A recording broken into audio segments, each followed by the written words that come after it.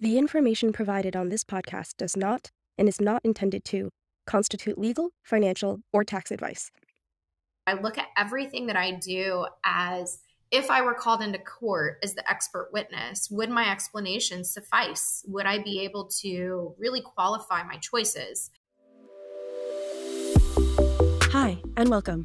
This is Web 2.5, a show where we invite operators to share the gritty, behind-the-scenes truth of what it's like to build the organizations of tomorrow while keeping teams paid, compliant, and running today. I'm Grace. Previously, I led operations for early-stage Web3 startups. It was pretty painful, so I want to discuss the challenges that I and many others face in setting up and scaling crypto projects and how we might overcome them. In today's episode, we're talking about why accounting for crypto is so hard and how to get your books in order when there's crypto involved so that you have a clear, accurate picture of your company's financial health and can make your best business decisions without wanting to rip your hair out. I'm really excited to welcome Amber Welch, Senior Manager at Graphite Financial, who leads their crypto accounting practice. Amber, thank you so much for being on. I'm really excited to have this conversation with you. You and I have been working together since late last year on a couple of different clients together. I was actually one of your clients. Crypto accounting, it's a very, very tough problem and something that I think a lot of people in crypto really struggle with and are really interested in trying to figure out. So maybe to start from first principles, what does it mean to work in crypto accounting and what is it exactly that you do for your clients? Well, first, thanks for having me. I super appreciate being on. Crypto accounting is pretty much undefined in a lot of the world right now. There's been very little guidance. And as a whole, my job is to help our clients understand what their business is doing from a financial perspective, which sounds really boring, but it's actually not. When you're working in a company and say you're the CEO and you've put some money into it and you're trying to create this outcome, right? You want it to be successful. And maybe in your mind, you have this pathway of what that looks like. My job comes into play in basically taking the burden off of the creative geniuses behind companies and giving them really clear indicators and pathways forward on how to reach the goals that they have come up with. That's kind of it in a nutshell. With cryptocurrency, there's definitely an added layer of complexity just because there isn't any strong guidance right now. So we're kind of in the wild west of accounting. And the stereotypical accountant is very black and white. They don't like the Wild West. So I think people like me really come into play because we don't really fit in to the normal accounting box. I'm curious if maybe you can share some examples of the processes that you do have to take on even still as a senior manager and maybe some of the challenges with how to even recognize crypto in the books. So right now, all we have to go on is that the IRS has basically said that cryptocurrency is an intangible asset and we need to treat it with the same impairment processes that we would other intangible assets. So to the layperson, what the heck does that mean? It basically means that cryptocurrency is not treated like cash. So it's not going to be treated like your bank account.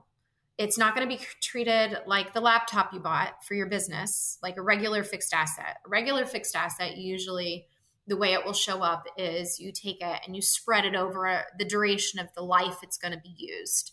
That way you're not having to expense this huge purchase right out of the gate. Cryptocurrency is not like that. It's an intangible asset, which basically means the government says it's good forever.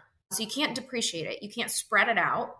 And where that gets a little hairy is they also say we have to impair it. So what does impairment mean? Impairment is basically when you look at the value that you booked initially for that asset and you say that it's lost value. Now, anybody who knows anything about cryptocurrency or stock markets or anything similar knows that it could be a blink of an eye and it's changed from $30,000 to $200. I mean, it's a crazy world. The idea of being able to properly account for that in real time is impossible. Impairment gets tricky because nobody wants an asset that they purchased or that they have acquired for $10,000 to suddenly only be worth $200. And unfortunately, the way the laws are written right now, you're supposed to at least test for that impairment on an annual or yearly basis.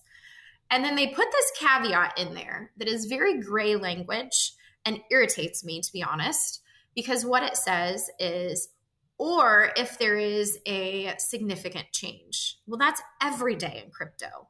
So the way I've been handling it for my clients is on a monthly basis, I do check for impairment. And unfortunately, if it happens, we have to decrease the value of whatever the cryptocurrency is. Now, what that means in the long term is at some point in time, if you use that or disperse it or swap it or whatever you do with it, if the value has gone up, you're going to have a gain. So in theory, it can wash out, but depending on how long you're holding on to that, that can have significant tax implications for our clients. What is the connection between something like an impairment loss with just an unrealized gain or loss? The IRS guideline right now says, say you have $100 in some cryptocurrency and it gains value. We can't recognize that gain on the books. There are other types of assets or other types of transactions where you're going to recognize the gain or the loss while it's sitting there. And then when you get rid of it, you recognize it as it's realized. With the impairment piece, you can't recognize the gains. You can only recognize the losses. So for example, when I'm looking at a client's cryptocurrency holdings on a monthly basis, the last day of the month, the close price on that last day, if it's lower than the cost basis is for that asset was, I have to write it down. I have to show it as impaired. And like we talked about earlier, it's a little bit gray as to whether I need to be doing that annually or if I really should be doing it more frequently because of the language they used was very loose. I choose to do it monthly simply because until recently, by and far, we've mostly seen gains happening and the impairments were relatively small. So the impairments that we're writing off now on the basis of those assets ultimately are going to end up being gains for my clients unless they're getting rid of them like in the next couple of weeks while things are extra hairy. Got it. So as you are recognizing these impairments on these assets, that becomes the new cost basis for that asset until the next month, and then eventually whatever that amount is in the future, that will be the basis upon which you're calculating any gains or losses should the team or the business decide to sell that asset, swap the asset, do something with it. Yes, but this is where it gets even more tricky. And this is why I really try to educate about the best way to handle it. And this is where it's also extra manual because when you're looking at these, the other guideline that we do currently have is we need to treat them, for the most part, in the US anyway, as a FIFO method, which means the first cryptocurrency coin that you bought needs to be the first one out when you disperse it. Now, if you just had like a bucket of shoes and the first pair that you put in there is also the first pair you got rid of, no big deal, right? They're just shoes. But with cryptocurrency, the value of that initial asset could be different than the one that you purchase next week or next month or any day. So I always maintain a separate ledger from my general books that has the details of each individual purchase and the value of that at the time of purchase. And when I write down those impairments, I do it on the books versus at the individual currency purchase level so that I can track what impairment really truly belongs to which assets in which periods so that when it's dispersed, the gain is as accurate as possible. It is very, very complex. I know not all groups are handling it this way. I tend to be of the mindset, the more complete I can do it now, the safer my clients are and the more protected they are from being the ones that get audited or the ones that have any issues down the line.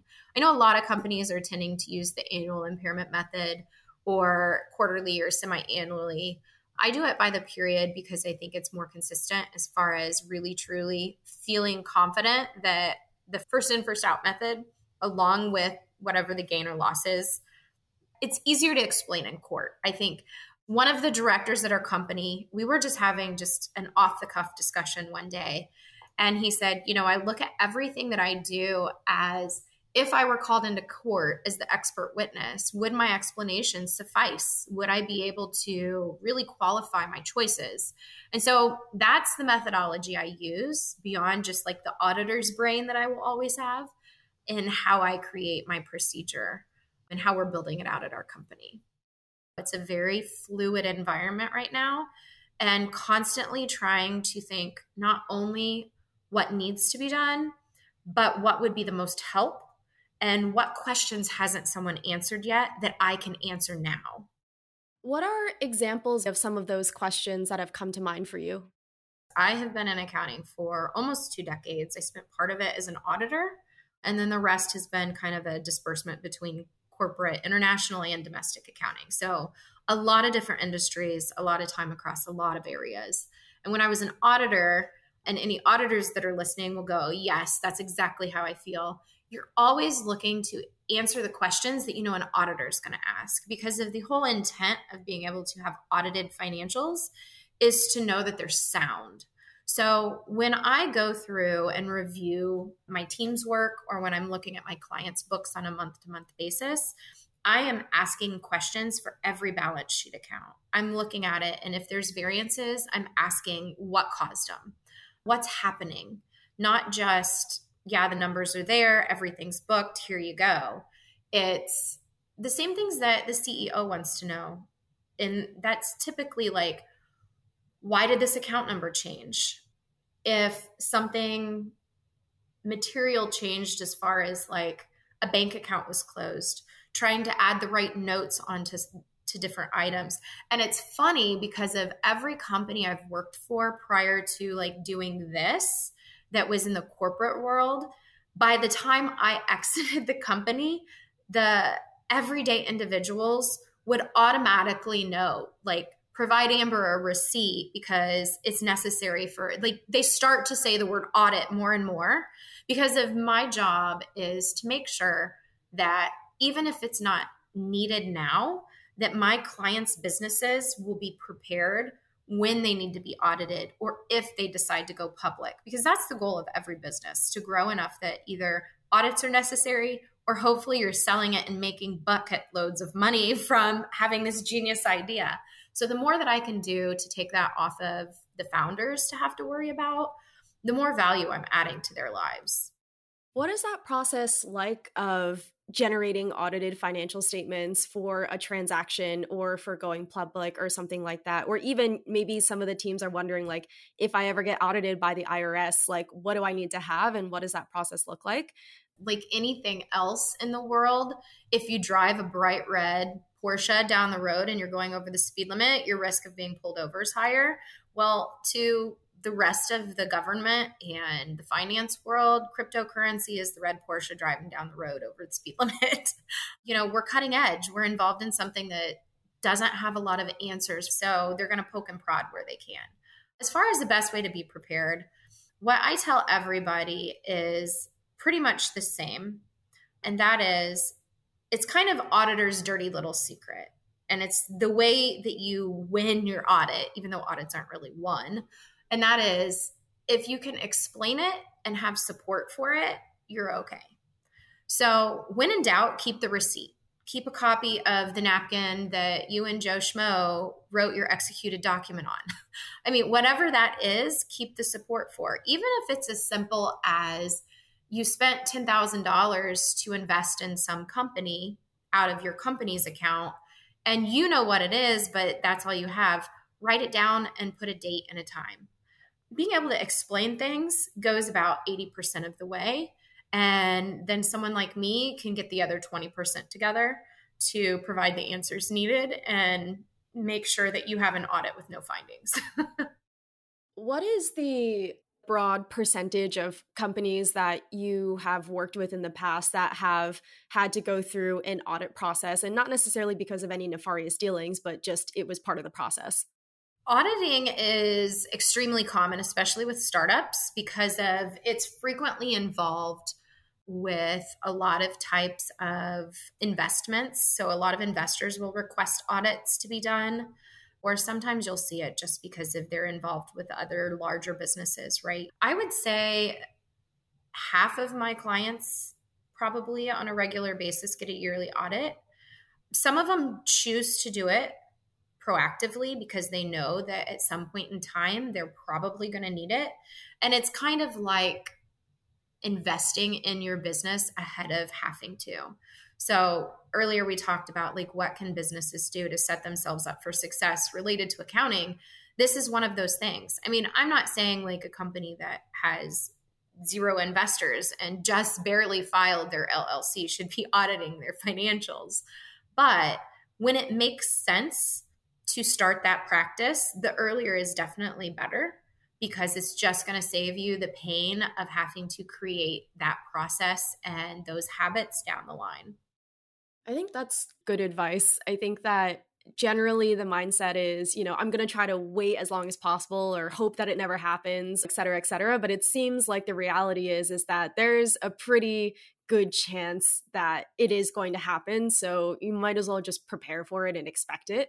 I'd like to circle back to what we were talking about earlier as well, when we were talking about the guidance that we have for how to account for certain crypto assets.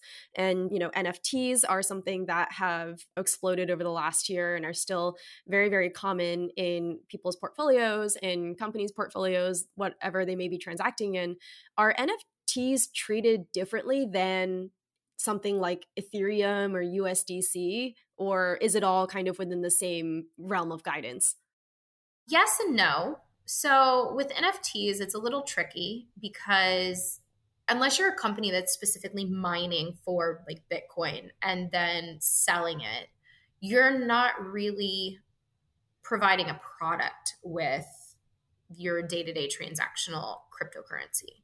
With NFTs, it's a different story. If you're a company whose sole entire focus is to create these pieces of art or whatever is tied to that specific NFT and sell it as a product, there's revenue there. It's not just a gain on an asset. So on the books, it's still going to be treated as an asset, but you're also going to be seeing revenue tied to it. So it's going to impact the P&L differently. And I think that's an area where there's even less guidance and knowledge than cryptocurrency, if that's even possible.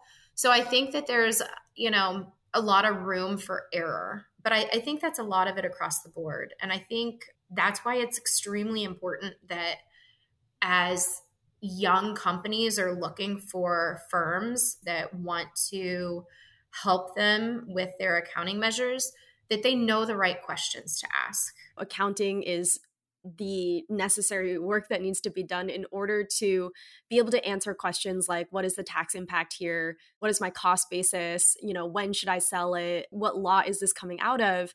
When you're going through and you are keeping track of these things, are you also considering the tax impact for the client and communicating with them about that? Or is that an area where you're really coordinating with other experts on your team in the tax arena? So a bit of both. Much like accounting, in the tax world, tax accountants are asking, what do you do with these? And there are some that really understand. I'm really fortunate that I work with amazing individuals.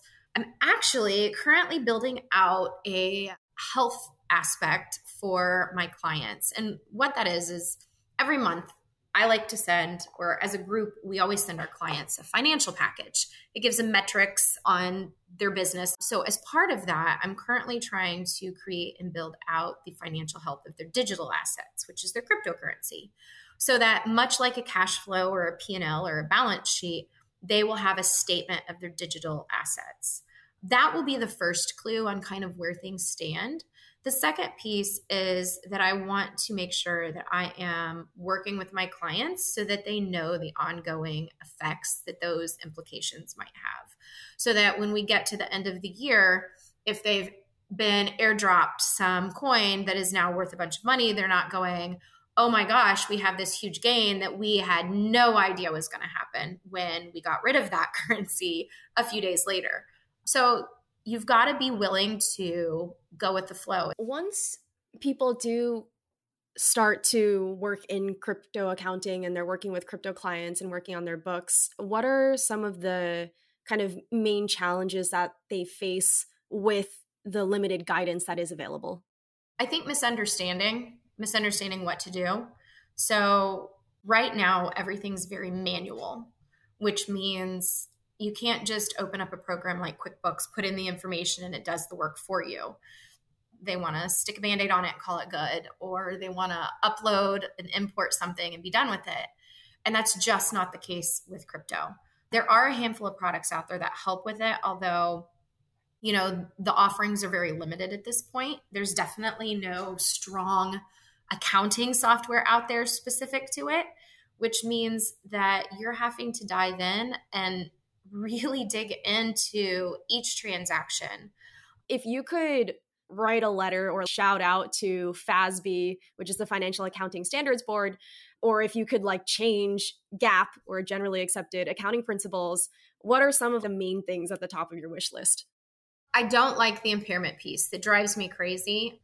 I think that they are too narrow-minded, but centralized finance as a whole is. That's why I love DeFi. I think honestly, and for those of you that don't know, recently FASB decided that they are going to discuss digital assets in their upcoming technical standards. So we're optimistic there's going to be some additional guidance released soon, and I think it will benefit investors. I don't think from an accounting standpoint that we are going to see the same benefits right away. And I say that because every article I've seen where anybody from FASB to GAAP to IASB, which is the International Accounting Standards Board, any of these groups that help make these decisions, they really don't want to touch it with a 10-foot pole. They want to stay as far away from it as they can. And I think that's because of, even though to all of us involved, this is, something we've been enmeshed in for ages, to them it's new and it's scary. And the actual quotes that I've seen are, too much is going to change, so they don't want to do anything too quickly. So I think, honestly, a lot of us that are involved now are going to be the ones that are kind of writing those processes, because we're probably going to be the same people that are writing the letters to these boards and requesting specific things and bringing it to their attention. And I think the more of us that have the open discussions and standardize the processes company to company now, the better luck that we are going to have helping to establish the best opportunity and the best way forward for our clients. So, in finance, it's funny because of a lot of times, like a lot of other companies, you have your networking, but everything's kind of close to the chest like a poker game. And I think this is one area where the more we all openly discuss it, the more beneficial it is, because there is more than enough to go around. Nobody's going to be left without a piece of the pie that wants to eat the pie. It's just a matter of, are we doing the best we can by the clients we have? I think that's a great sentiment, and I think very much in line with the general philosophies of crypto and blockchain and the open source community as well. What can we each contribute to make this better for everyone at the end of the day? I'm also curious, right, the pace at which some of these boards will move. Of course, it's anticipated that it'll be a little bit on the slower side. In the meantime, you and a lot of the other accounting experts and specialists in the space kind of have to, like I mentioned earlier, sit in this space between what you think it should be and what it actually is. And it's very challenging just to give an estimate to demonstrate what that difference in effort is. How much more time do you usually spend on your crypto clients versus on just your normal early stage startup clients? There's a pretty significant difference because of the manual nature. If I have a client that has 10 or 20 transactions of cryptocurrency based happenings in their books on a monthly basis, I need to account for at least a couple of hours extra in the scope of work. And that doesn't sound like a lot, but for a small company that's starting out, that hourly cost adds up quickly. What are some of the practices that you've been able to implement, or some of the things that you've been able to do that really help bring the amount of time and effort that you have to spend on a crypto client more in parity with the amount of effort that it takes to manage just a normal client? We really try to tailor people onto clients in areas that interest them. So the people on my teams that are on my crypto clients are interested in crypto. They actually have an interest in learning about cryptocurrency and how the accounting aspect of it interfolds. Additional education is a huge component because if my team understands what's happening, they're going to be more efficient because they're not going to ask what an RPC note is. They're going to know if someone's spending money on that, where to categorize it. So that really cuts down on a lot of the redundancies in kind of the transactional work. The other piece is we've built out standardized processes. So we've created actual processes for how you take this large amount of data, put it into a set format or a supporting document. And we've created all of those transactional things that we talked about, the impairment process, understanding the close price, all the transactions involved, the deposits, the swaps, every aspect of that, we've built into an actual document that our teams can use from client to client. So that has helped quite a bit because of then no matter what client they're on, it's going to be the same process. And then the final piece is we've created these templates for reporting and just kind of the methodologies. And one of the things that I would advise other accounting groups to consider is not just to standardize what they can, but to pick a process and stick with it. There's nothing worse than, you have to tailor some things to the client, but if at every client you treat that impairment process the same, it's going to become a lot faster. Right now, those are probably the biggest aspects of what we do. And it's a really weird bridge because we're basically bridging from decentralized finance to the normal centralized state so that everything's showing up in the books as fiat. It's like being Jekyll and Hyde, right? You're in one moment, you're this one person, but then you have to put on this other hat to make sure that it fits into that centralized finance box. Working in Web 2.5. How would you describe the state of a team's crypto finances when they are onboarding with you? Usually on the great ones who have their pulse on what's happening, we'll get lucky and they'll be tracking it in some format, whether it's an Excel sheet or using a product like Propeller. Those are the good ones because of it's a little smoother for us to go back and fill in the gaps and get everything up and going. What are the key data points that you're looking for when you are working with onboarding a client or even just working on a client day to day? Like how can teams better keep track of the information that's really necessary to make this a better partnership? How many wallets and vaults does a company have? Are we talking about one or two, or are we talking about 100 plus? Because that's a reality for a lot of companies. When you and I talked initially, everything was really in order. Like you really kept clean information. So I knew that when I was going to dig into that, it would be easy for me to get what I needed in order to produce what you needed. As far as like best practices, probably the best advice I can give is have an idea of how many wallets and vaults you have. Like make a list, because when I onboard a client, that's the first thing I ask for is a list of that. Once I have that, the details I'm usually looking at, I'm looking at it from a viewpoint of transactionally, kind of like you would view a bank statement. So on my end, I need to get the initial asset because that's how the IRS says we are supposed to treat cryptocurrency at this point in time onto the books. And then I need to worry about all the transactions, all the comings and goings related to those accounts. So the more information I have up front, the easier it is. It's really hard when you start out that way and then you find out later, oh, by the way, we have X, Y, and Z. And you're like, oh, didn't know about that. Thanks. And then you're trying to kind of recreate the wheel. So the less redundancy we can have from the beginning, the faster and cleaner it all goes. I would highly recommend that they keep documents. And what I mean by that is every convertible note, every executed contract, anything that foundationally affects the business, keep a copy of it in one central location. Even if it's one drive and they're all in that same space mixed up together, having the ability to sort through and get what's needed to compile financials will make onboarding and just getting to where you're going a lot easier. So what would you say are some realistic expectations that teams should have for working with an accounting specialist or any specialist that's working in the crypto space? What will that dynamic or that relationship be like? I think it's always a relationship of open discussion. Like a really healthy client and consulting group relationship is going to be one where you never hesitate to ask if they can help. I think especially in the cryptocurrency and blockchain space, there is even more dialogue. Most of my clients, I would say I become business friends with because there is constant communication.